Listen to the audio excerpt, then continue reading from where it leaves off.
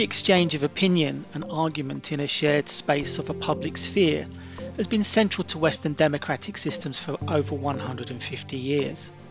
The expansion of mobile communication technologies has introduced a number of key changes to this process and arguably raises the need for similarly new techniques for studying the very fluid and dynamic nature of these events. From protests to festivals, there are those who attempt to address the questions of movement of people and those excluded from or indeed facilitated by systems of boundaries and entry points. Hello and welcome to the GeoMedia podcast. My name is John Lynch. I am reader in film and media at Karlstad University in Sweden.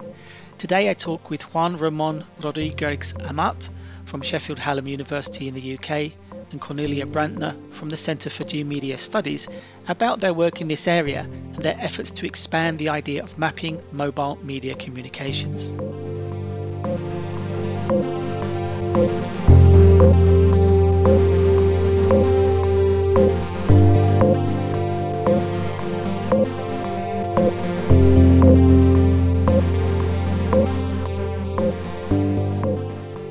Welcome to the podcast. I wondered if you could start, first of all, by saying something about why it's important to have a clear sense of this idea of the public sphere. Why is it important to us to have a useful and contemporary understanding? The notion of public sphere is key because it lies at the core of what we understand to be a democratic system. It is at the core in the sense that the public sphere is the notion that helps us understand people discussing with each other, people talking to each other, people in sharing a space that's common. And in that space, they decide upon the rules that they're gonna put on themselves, that they're gonna the rules of them living together in that shared space. So the notion of public sphere is key because democracy is built on the principle that there is a public sphere and that the discussion is possible. In a place where this discussion was not possible, or in a place where this discussion or that space was not shared, the notion of public sphere wouldn't make sense, but also wouldn't make sense the notion of democracy itself.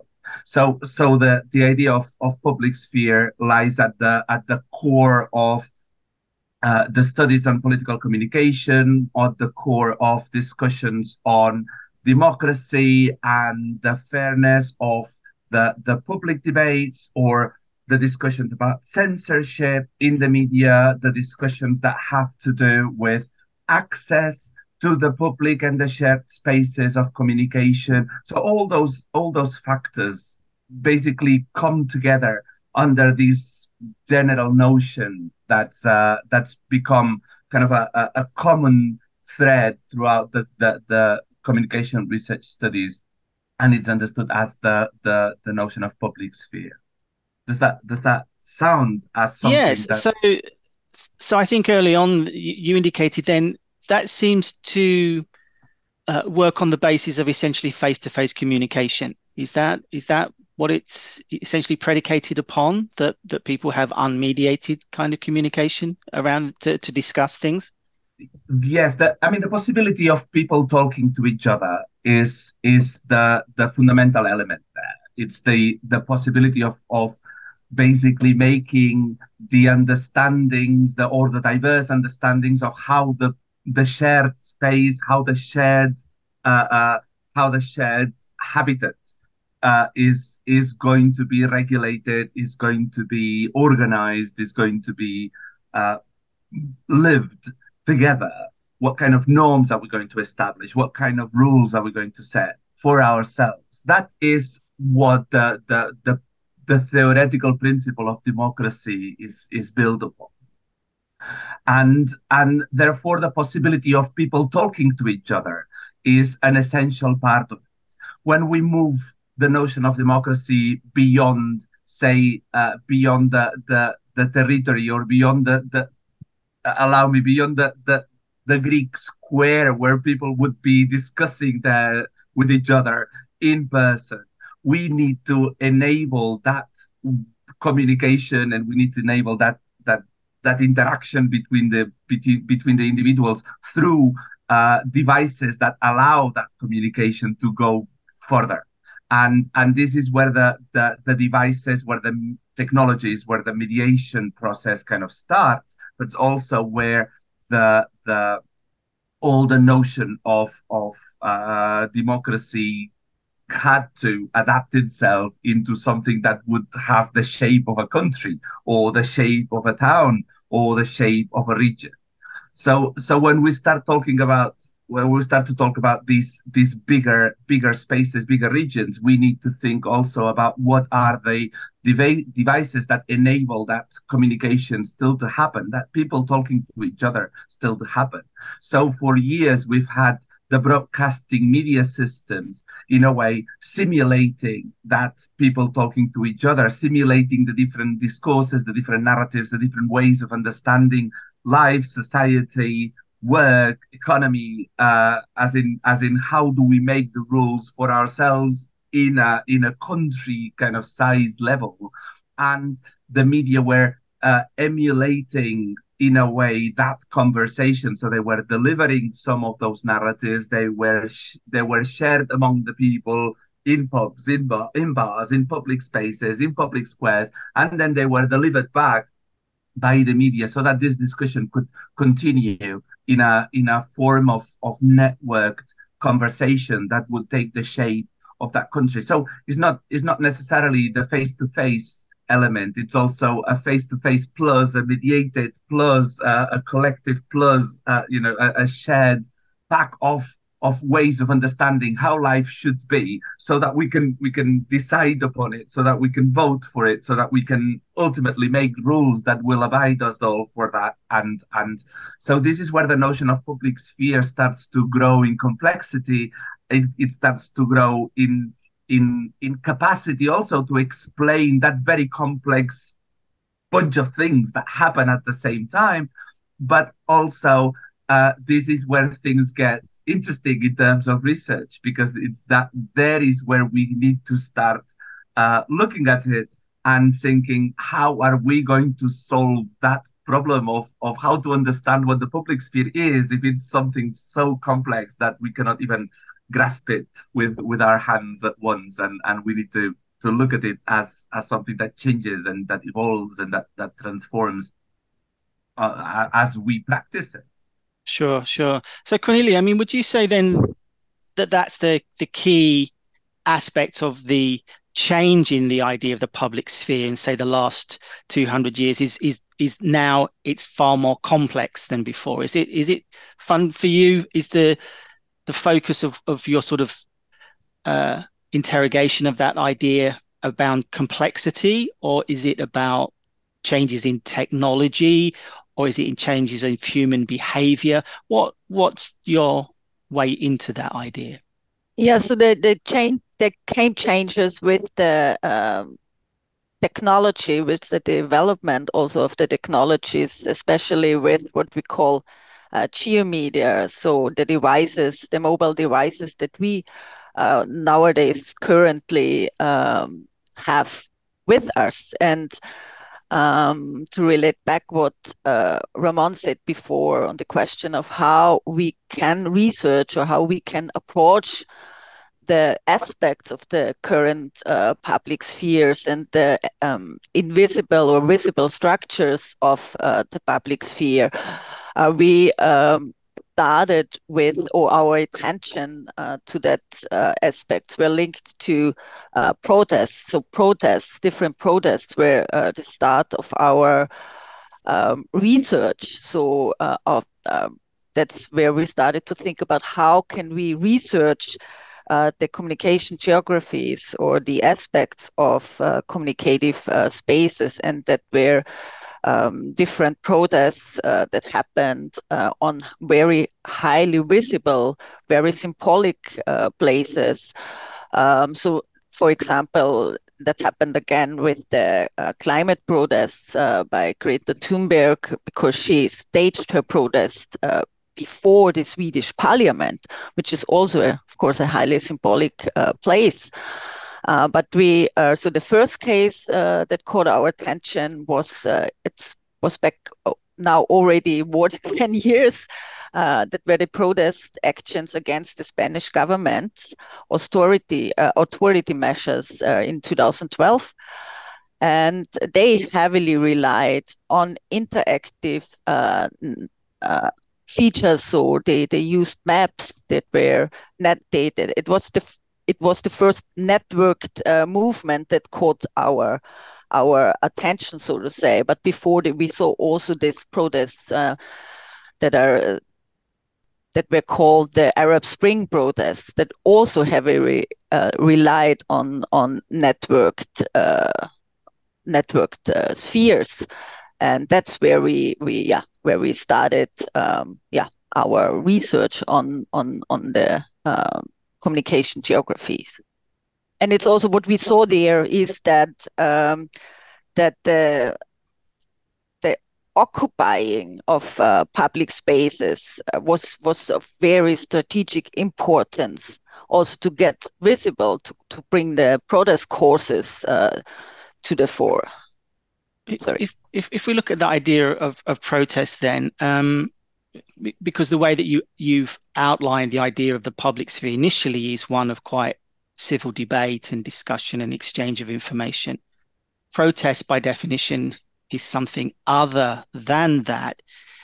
Is that a subversion of the idea of the public sphere? I mean, how does that relate to that idea? Or again, what comes to mind when you talk about which I think is an important idea, but nevertheless the sort of civility of the public sphere, but that suggests a level of subjectivity and security in terms of articulation in that space, which is not necessarily the experience at any time of the majority. In that sense, then, how does protest seek to because I just want to get a little bit of more idea around this idea of the public sphere, and then look very, more specifically, as you have done, at the technologies and the communication processes and things. How does protest relate then to that idea? Is that not something which, in one sense, it's often framed as a danger to the idea of the public sphere? Protest outside a parliament and seeking to disrupt the functioning of a parliament would seem to go against that kind of idea. Absolutely. We come from protests in the US Congress, outside taking the US Congress. We come from protests taking the Brazilian parliament and Senate. So it's a complicated notion, this idea of protest as however, there's a principle, or there's a fundamental element there that says people who had something to say and don't find it properly channeled through the parliament ways might be in the need of expressing their own points outside those channels or outside those institutionalized channels. And this is one of the interesting starting points for us in terms of the public sphere requiring some notion that extends its value, or extends its range and scope. The situation would be, whereas initially, or in a, if you want, in a romantic way, we would think the public sphere being that accessible space where everybody participates, everybody has the chance to express their own views about how to live together. All of a sudden, you start realizing also that this comes with caveats, with limitations, and in Greece, it was only men and citizens who were allowed to participate in that public debate in the agora. So slaves and women were away from that space, so they had no voice in that discussion. Same happens, or foreigners or migrants. Same happens when you have a system that has consolidated into political parties, and these political parties have access to the parliament, and the parliament, in principle, is expected to channel all the diverse voices within a particular country, within a particular territory. But it's also understandable that some of these people don't feel that their voices are properly represented or properly expressed. Therefore, they look for alternative ways. Here comes the whole back and forth about security and whereas this is or it is not a threat to democracy, whereas this is or not a change of the rules of the game, to what extent this becomes an actual uh, uh, public sphere or as something that has been named in places a counter public sphere or alternative public spheres. From our perspective, we prefer to assume that the notion of public sphere is a whole one that includes all, even also those that moves beyond the institutionalized spaces and sometimes looks for those alternative territories, because there are things happening in those territories. There are communities thriving in those territories that are not necessarily one-to-one represented through the parliamentary practices. And in times where the whole political system is being discussed, and we have those means and those platforms that allow us to activate further discussions. Of course, they do that with lots of limitations and with lots of caveats, but they actually activate the possibility for people to connect elsewhere from where it was initially established through the say the 20th century institutional systems of schools, civic education, and that deriving into a parliamentary practice in some way through some broadcasting and state funded media systems, for instance.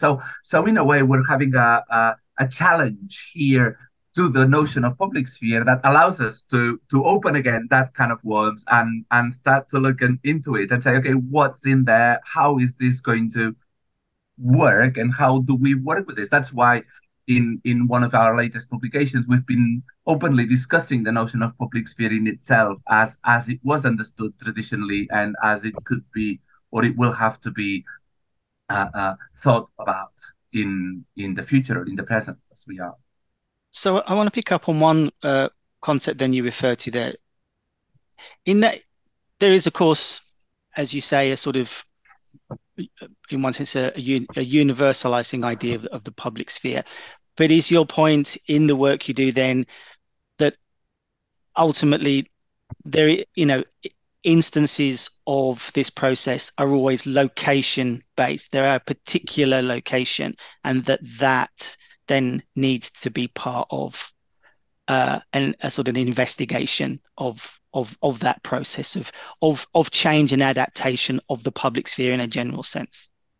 Yeah. So yeah, there's this notion of location. It's where the conversation takes place, but that concept itself, as much as we've believed that there was a parliament where the conversation happened, and that parliament was the place where all that happened, we started to realize that the same notion of locus started to kind of crumble in our fingers when we try to touch it.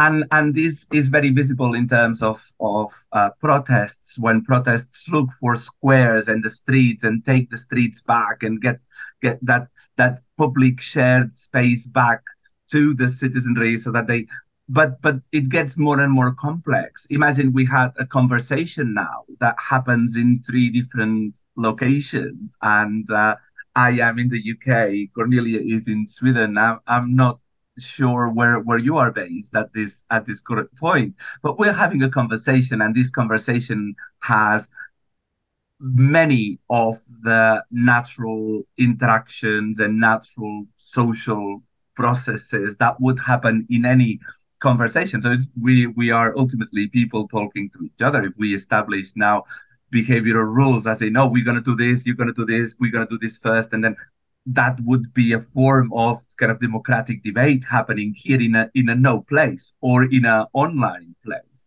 And this is where our discussion about place and location and space started to become something interesting, something fascinating, because it's something it does not fit that that, if you want, elegant building of the parliament in the middle of the capital city. It becomes something that moves and something that changes and something that uh, uh, that reshapes itself according to the needs of whomever is talking in that moment. And we find our ways to have that conversation or to make that conversation possible. And this is fascinating because this allows us to think beyond those monumental squares where all or monumental buildings where the discussion is supposed to happen under civic terms, and the notion of conversation and the notion of public and discussion can take place elsewhere and under other shapes that are not the ones that were initially institutionalized. I hope this kind of brings back to the notion of location that you mentioned in your question. I just try to break it in a way because it's a little bit our problem. It's been our problem since the beginning, and that's where we started. I suppose the question is, has the locus of change itself somehow become displaced, in the sense of, whilst the conversations may take place in multiple places now, the locus, as we see, for instance, with the events in Brazil and in Iran and things, the necessity seems to be there to still, they can be organizing processes, but the say that idea of the locus, the point, the lever point, still seems to be those symbolic spaces. Is that, or has that changed, do you think? I mean, if we think of something like Twitter, it's offered and it's presented as a fundamentally democratizing process, that it's a new town square, it's the new place for exchange. We see the new owner removing restrictions around language and ideas and so on, to, in one sense, sort of posed as a libertarian idea to remove regulation and things. So I just wonder, in that sense, do you think the political process is one which has shifted, in the sense that there's as much attention paid to what happens on Twitter as happens in the square outside the parliament, or is one a subsidiary of the other? I would say that they are simultaneous and complementary, and basically it's an enhanced system. What's happening is that it just gets richer and richer. It's a form of enhanced reality, if you allow me. That's happening. It's happening live, and or it happens in the parliament. It happens in front of the parliament, and it happens on Twitter at the same time. And these three conversations cross over each other. They are in permanent connection, and they multiply. They have more a multiplying effect than a displacement effect. And the multiplying effect happens also when you see the politicians tweeting, or when you see the politicians providing their own TikTok campaigns. That was Berlusconi doing this in the last Italian campaign. They also embrace that. So it's not an isolated system, or three isolated systems that happen. It's a multiplied process of a conversation that goes on. It leads to very dangerous places and very, very difficult situations. It is not something that happens smoothly, and I don't want to fall into the romantic "now we can, before we couldn't" kind of statement, because I honestly don't think it is like that. I'm very concerned about what kind of liberties, under the label of liberties, Elon Musk might be generating by basically by fighting all the human moderating system that had in place. I think that this is a whole complex process, and it's a lot more complicated than sometimes we like to think by talking censorship yes, censorship no. It's a richer thing. But at the same time, I also think that that it because it's a richer thing, we need to really look into the new tools that will allow us to to research that process without breaking or by respecting that complexity, by holding that holistic uh, mesh or mess, if you want, that makes it happen. So that's a challenge, and in a way, we wanted to keep the notion of public sphere at the core because we still believe that there is a very powerful explanatory capacity in that concept. But the concept, but the practice of itself, or the way it lives now, is so different, and it has changed so much that whatever we knew about it, except for its explanatory capacity, that it talks about this conversation that happens among citizens, in a way, needs to be all refurbished and all redefined. So, in exactly that way, then, could you say something about this idea of the public sphere as interface? You formulate this now as a reworking and a way to accommodate those kind of multiplicity of fluid processes. So, what's this idea of the public sphere as interface and assemblage as you describe it? Yeah, a good way of understanding that mesh and that mess of multiple channels, multiple platforms, multiple spaces, multiple locations, multiple actors participating in that very rich and complex conversation. Our way of approaching that was to say, well, we need to look for some kind of concept that would allow us to embed and to integrate all those elements as a very complex circuit of conversation that continues in one place and changes, and then you don't remember where did you have that conversation, but you know that it's somewhere in the air. And a good way of going through this through this concept was the notion of assemblage as a multiple threads that come together, forming a one single thing.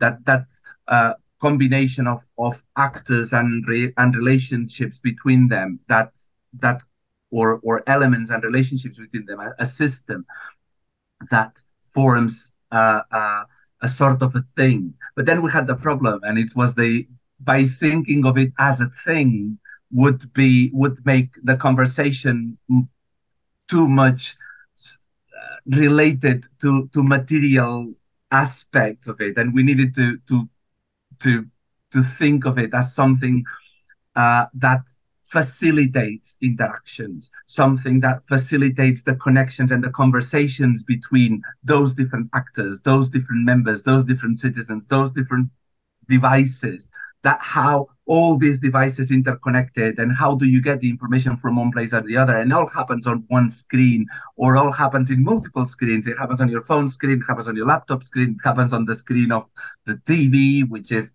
something that's already connected online. So all these multiple screens from where this conversation comes and goes, and what that connects all of that, brought us to this notion of the interface. So we had this idea of interface and assemblage as a way of in a way, facilitating this idea that the public sphere was not a thing, was not a sphere as our imagination might lead us to. So it's not a sphere; it's an interactive place, a place where you click and tick, and where you exchange interactions with people through conversation, through argument, through the possibilities of your devices. And at the same time, this happens in multiple locations, and this happens as one single thing that is the assemblage of all those multiple platforms that happen. So this has a lot of as in abstract, it is very, very complex. In when you bring that to specific cases and to empirical research, is a lot more specific. It's a lot easier to identify and say, okay, what are the devices that intervene in that conversation, in that specific conversation? Can we locate a conversation? Can we set up a frame between, so a start and an end of a particular conversation, and see what's there, what happens during that process, and how do people interact, and what kind of devices intervene, what kind of screens intervene, and there you can still use the notion of assemblage and the notion of interface as the space of interaction, the say the skin that connects both sides of a conversation or the multiple sides of the conversation. I don't know if that's all of a sudden way overly abstract, but it was for us the way of at the same time dematerializing the notion of location and at the same time also move away from this very pure spherical shape of the public sphere and go into something that could be touched, but at the same time that could be understood in its complexity. So we had this kind of double problem, and the idea of interface and assemblage helped a lot because the assemblage allowed us to look for different actors and different devices and different elements intervening in the process while all being part of the same thing. And at the same time, an interface by keeping our accent on the interactions and not on the actors themselves or the discourses themselves. So interfaces then is a focus on the if you like, the technology of the communication? In a way it is, but also the conversation, the interaction. So where does this conversation, for instance, this conversation among us three, where does it happen?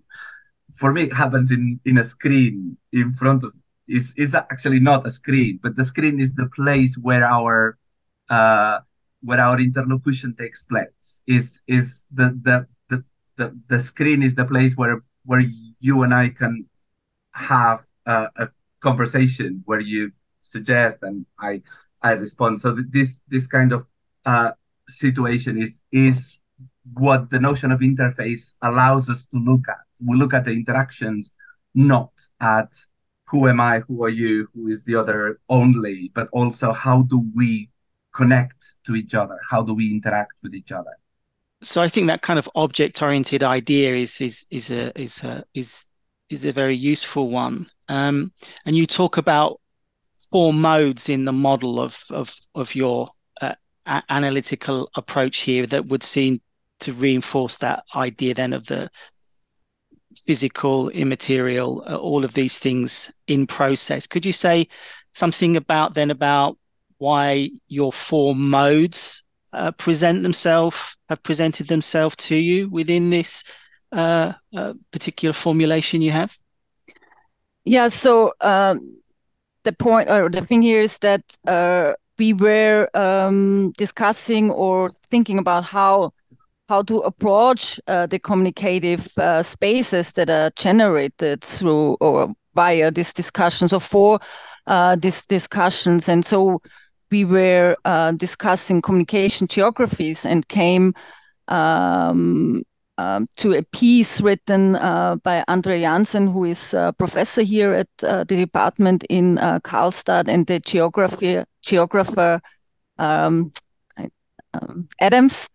And they write about communication geography and 4 areas where communication geography is built and also can be analyzed from. And they talk about the textures and the representations of place and the structures and connections or connectivity of spaces. So these 4 areas then appear also for us as very useful to approach or to turn them into a tool to approach the communicative space, the public sphere, so to say.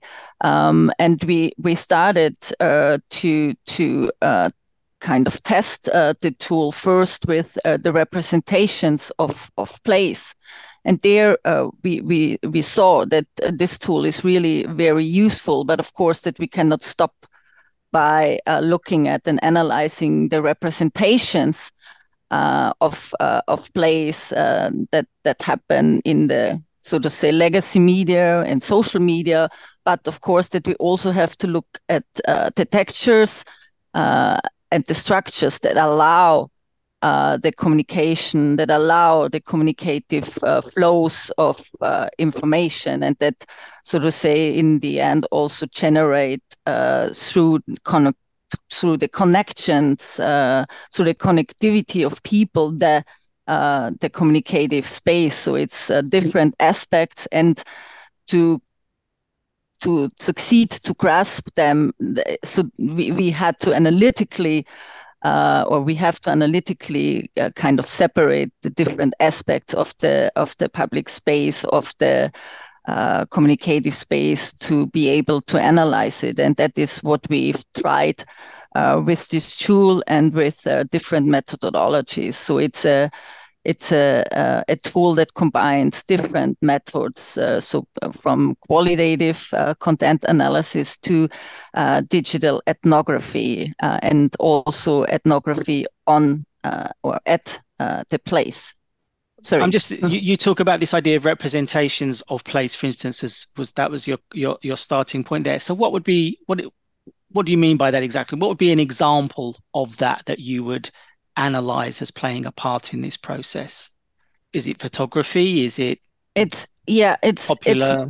It's not only the photographies; it's also the textual representations, of course. So, for example, how a specific event is represented by the media, but not only, of course, by the classic media, by the journalistic media, but also how it's represented. For example, you mentioned Twitter, for example, also how it's represented on Twitter when we look at the protests, again, how the protesters themselves represent their actions, but also how other people represent these actions, how they discuss it. Are they pro? Are they con? So it's how the whole event is represented, how it is discussed in the media, by the media, but also by the people. And the representations is what we as onlookers can see, can hear, can read about an event, but we don't, or not always, see what is behind what is represented. What are the structures? What are the infrastructures that allow or that make it possible to show certain representations?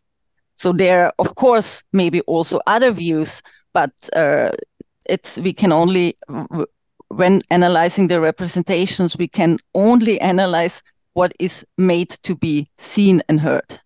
One question that poses for me then is really one of kind of scale or even volume. I mean, how do you set boundaries on that which you factor in that process? I mean, it's you are suggesting that you're gonna have a model of 4 modes, as you say, each of which is distinct, to define each of those and then look at the interaction of those.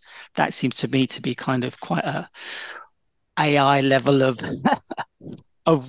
data crunching there. How do you set then? How do you, in practice, then deploy these things, and how can you set the kind of boundaries to that? We've been working with same models of the model. Our strategy has been, for now, to develop the theoretical and part of the empirical possibilities of each one of these modes of analysis through different cases that we've studied. So we've looked into, for instance, the case Cornelia was talking about. The first one, when we talked about the representations of plays, was built on one of the demonstrations that happens yearly in Vienna, the city center. This activity and the Akademikerball, what happens is that the city center is literally blocked access to the neighbors of the city, and there's a whole set of maps that show that city center, what areas will be accessible, what areas will be not be accessible to the neighbors. That produces a particular clash of understandings of that space that's being blocked. Whereas for the citizens, they feel that they're just blocking access to their own neighborhoods. For the police, this is a matter of security. And for the participants in the ball, or the extreme right wing members of a particular group, they they feel that they are entitled to use that public space. So at least we have these three main understandings of space that is represented, echoed in multiple shapes, in multiple forms, but it's ultimately echoing these three discourses. It is what happens on the media, on the social media platforms, and there's a lot of redundancy on that. There's a lot of uh, uh, say coherence between the different understandings of it. These three main understandings are the key. And and once you start analyzing the pieces, the pictures, when you start analyzing the texts, you start realizing that actually these are the three main stories that are being told about what the place means. And it's not enough. And I'm sure there's more diversity in there. There's more possibilities. There's always, you can go very, very much down to the micro. And this is my neighborhood, or this is the place where I first learned to ride my bike. But there's always this big issue that, or these blocks, or these discourses that can be organized. And then you realize that, for instance, the police, because it's a security matter, they represent a space where there's nobody, because the safest place is the place where there's nobody at all. And for the others, they show the monumentality of it, and for others they show the banal and the neighborhood situation. So they show their children, and they show how their children cannot access a particular corner of the city. Those are representations of place.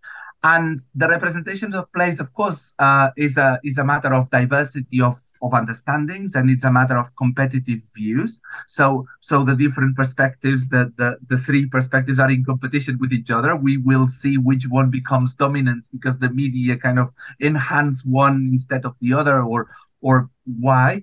But through this process of competition, we get a very detailed and on the ground understanding of what the place means. And this is what representations of place looks for.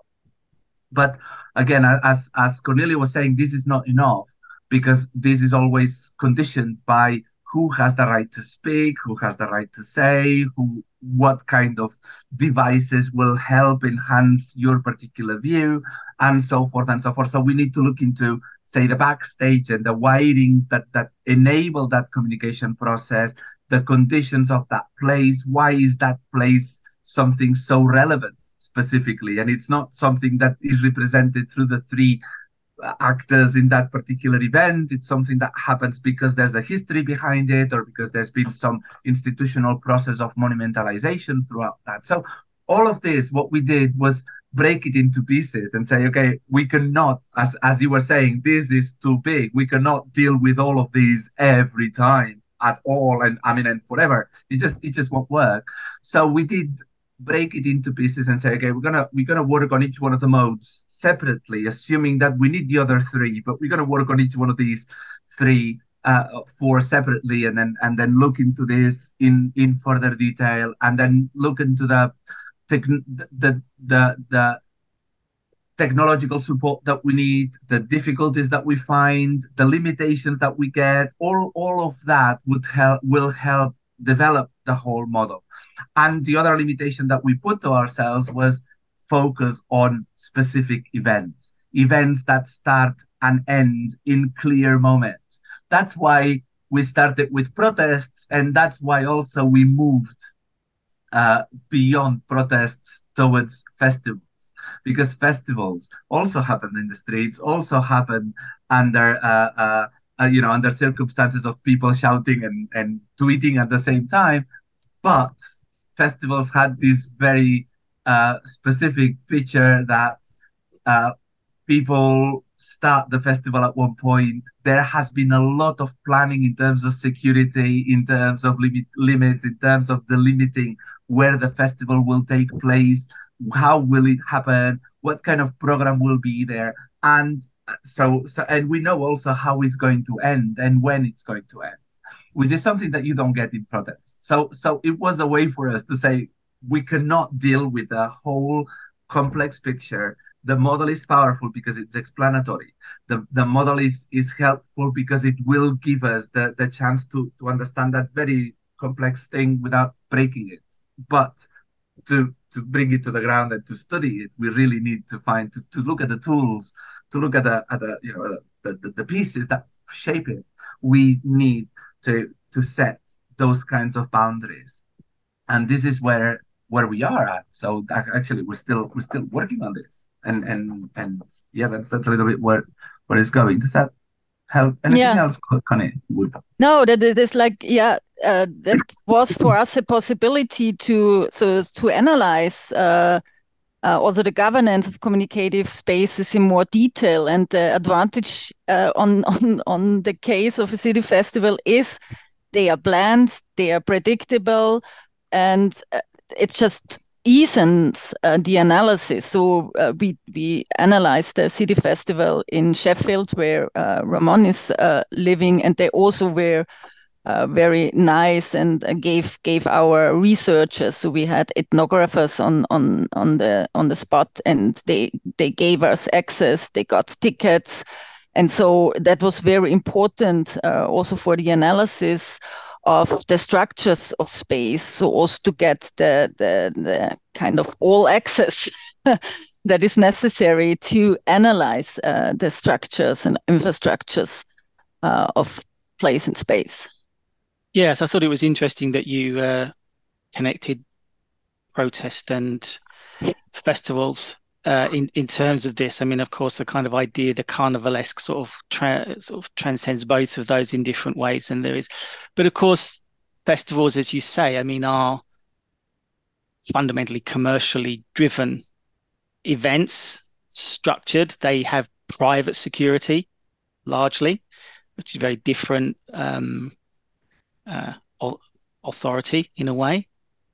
But you see a parallel in those events in terms of this idea of space and place working effectively.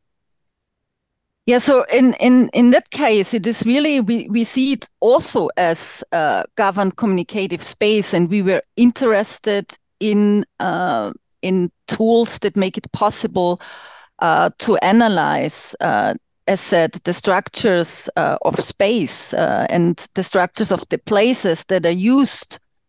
And we saw it, and that was in the end also proved. We saw that these festivals would give us an opportunity to test the instrument, to test out the ethnography and the researchers that took part and did not only partake in the festival. They interviewed people. They had a tracking app that also recorded their itineraries. And so we saw that, this tool, we tested out several different methods, and we saw, we can also, of course, in the future, we could also use it for analyzing other events, even protests. But we thought this would give us an opportunity to try it out. There is a collateral element in this process, which is, well, why do we look at the public sphere in particular? And we look at the public sphere in particular, or as in that thing, because we are aware and we are interested in the inequalities that happen in this public sphere. So the public sphere is not an homogeneous and harmonious place. It's a place where inequalities take place, and all the examples that we've been giving here include this notion of someone not having the right to speak or someone not having the access to the place. This means that the notion of public sphere and extended the notion of communicative space that we work with is a space that's defined, and by defined I mean delimited. It's not accessible to all. It's not homogeneously accessible to everyone.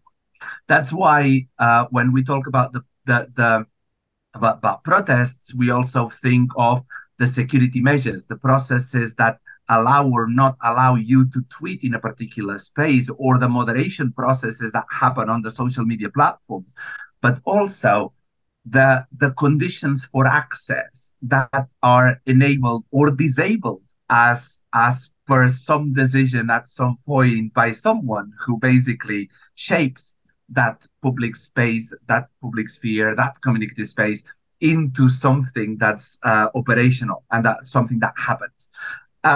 That's why the moving sideways from the protests, as in that wild space, into a festival was also very useful, because we know who makes the decisions about access in a festival. We know that there are several layers of access. You have the VIP, you have the public access, you have the no access at all. We found neighbors that used to go to that park every Sunday and they couldn't in that particular space because the park was ring fenced due to the festival happening privately inside that space. So that person could not walk the dog anymore. And that was a way of apologies, dealing with that shaped, artificially shaped, designed shaped access to the public space. And that for us is a fundamental element in any conversation. Who gets to talk? When do you get to talk? How do you manage to be able to be in the place where the talk will take place? So all of those factors is what also forms the mode of structures. Structures are all about these: what mechanisms stop the communication flow, and what mechanisms allow it, and what mechanisms basically work as valves that allow you in or out. And this gave us a lot of powerful metaphors and powerful sub-concepts within the notion of structures that included the barriers, and included the flows of communication as mechanisms that can be previously designed for safety reasons, or for privacy reasons, or for protection reasons of any sort. Would allow people access with VIP wristbands, or would allow people to access because they're just public and they have the wristbands as public, or they won't get access because there are a gate system, the same as the password for your Wi-Fi, that would allow you to tweet or not tweet because you have access to the Wi-Fi system. So these are concepts that we've been trying also to develop for each one of the modes, that would help us apply them to virtual environments, or to online environments and physical environments at the same time. So the notion of barrier, or the notion of shifter, allows us to use this concept, even if we talk about passwords, or if we talk about physical access to a particular location. So this is why it's been so important to use these specific cases, and almost as experiments, to make sure that we could develop these nuanced concepts that would apply for any other environment that we would be investigating or researching in the future, that would sort of survive the moving online, or the moving or the staying as a geographic concept. Yes, thank you. Yeah, I think it's a very powerful idea. I mean, it just reminds me. I mean, in the past, I've shot videos with bands and musicians, and you're given an access all area pass, and you wear it on your lanyard, and it's an amazing experience to have every door literally opened for you, and to have the crowds of people held back at certain places and things. So I think there is a very powerful kind of idea there, because it is literally, as you say, about opening doors in that way. But we're coming to an end now. I just wondered if you could both perhaps say something then about the next stage of this research and project? What plans and what possibilities are then for where this might go? Mon, will you start? Because you had this other additional project here with Julia on the textures. Yes. Yes. Oh, yes. Thank you for that. It's a reminder. We've been doing so many things in those last few years, and because we've also been moving places, the model goes on. We go on working and trying to develop tools and concepts and beyond. So one of the experience that we've had was working with Julia Belinsky, now PhD, already PhD in Vienna, and with her we went to Hania to Greece in a dance festival to explore also again the space, but a space and looking for the textures, and the textures are the those symbolic places that have the institutionalized value beyond the representation. So something that the monuments, or as Cornelia was talking about, Greta Thunberg demonstrating in front of the parliament, is not an innocent place to demonstrate. It's a place where you actually want to make a point by demonstrating in that specific spot. So what we did was look into the shape of that beautiful city in Greece, in Crete, where the dance festival also was taking place, and we compared the activity on Instagram and the activity on social media when tourists go there in the middle of July and represent and talk and share the monuments of the city and the rocks, the historical Greek monuments, and at the same time where the festival was happening and how the festival interacted with those very culturally symbolic spots of the city. And this is a publication that will come out sometime soon. But at this point, it was a good experience and a good way of exploring the notion of textures by looking at the monuments and talking about the communicative capital and the value that the places had by themselves without or before the representations of them. So places that attract the attention and the communicative attentions because they are those symbolic places. So this is one of the extensions of it. There are more extensions that we've been practicing. Here in Sheffield, we had a small festival recently where we asked people to take pictures, and we located them so that people could represent their own neighborhoods, and then they could see all of them in a map to see how they could not only take pictures privately but also share them with all of us and see each other's pictures. That was an interesting experience. All of these are ways of developing tools for this model that it's still in the growing process and in the defining process. Cornelia. Yeah, and what I want to add here is that we have also another little side project started, Ramon and I, where we want to analyze the visual representations of the future smart city, looking at the visual narratives that are created, be them utopian or dystopian. We will look there on YouTube videos and the pictures that are found on smart cities on Google Images. That's a little project that we now do on the side.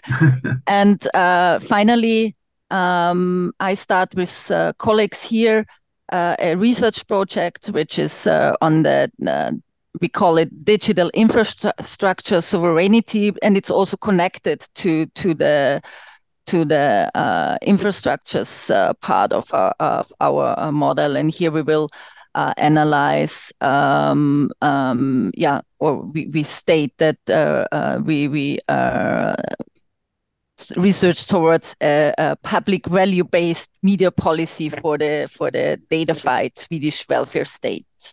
That's a project that I will start soon with colleagues here in Karlstad. It's not directly connected to Mon and my project, but it has very much contact points. Good. We'll look forward to seeing the outputs from all of those. Thank you both very much for everything today, and I wish you well for the future. Thank you very much. Thanks for the invite. Thank you very much. Yeah, thank you for having us here.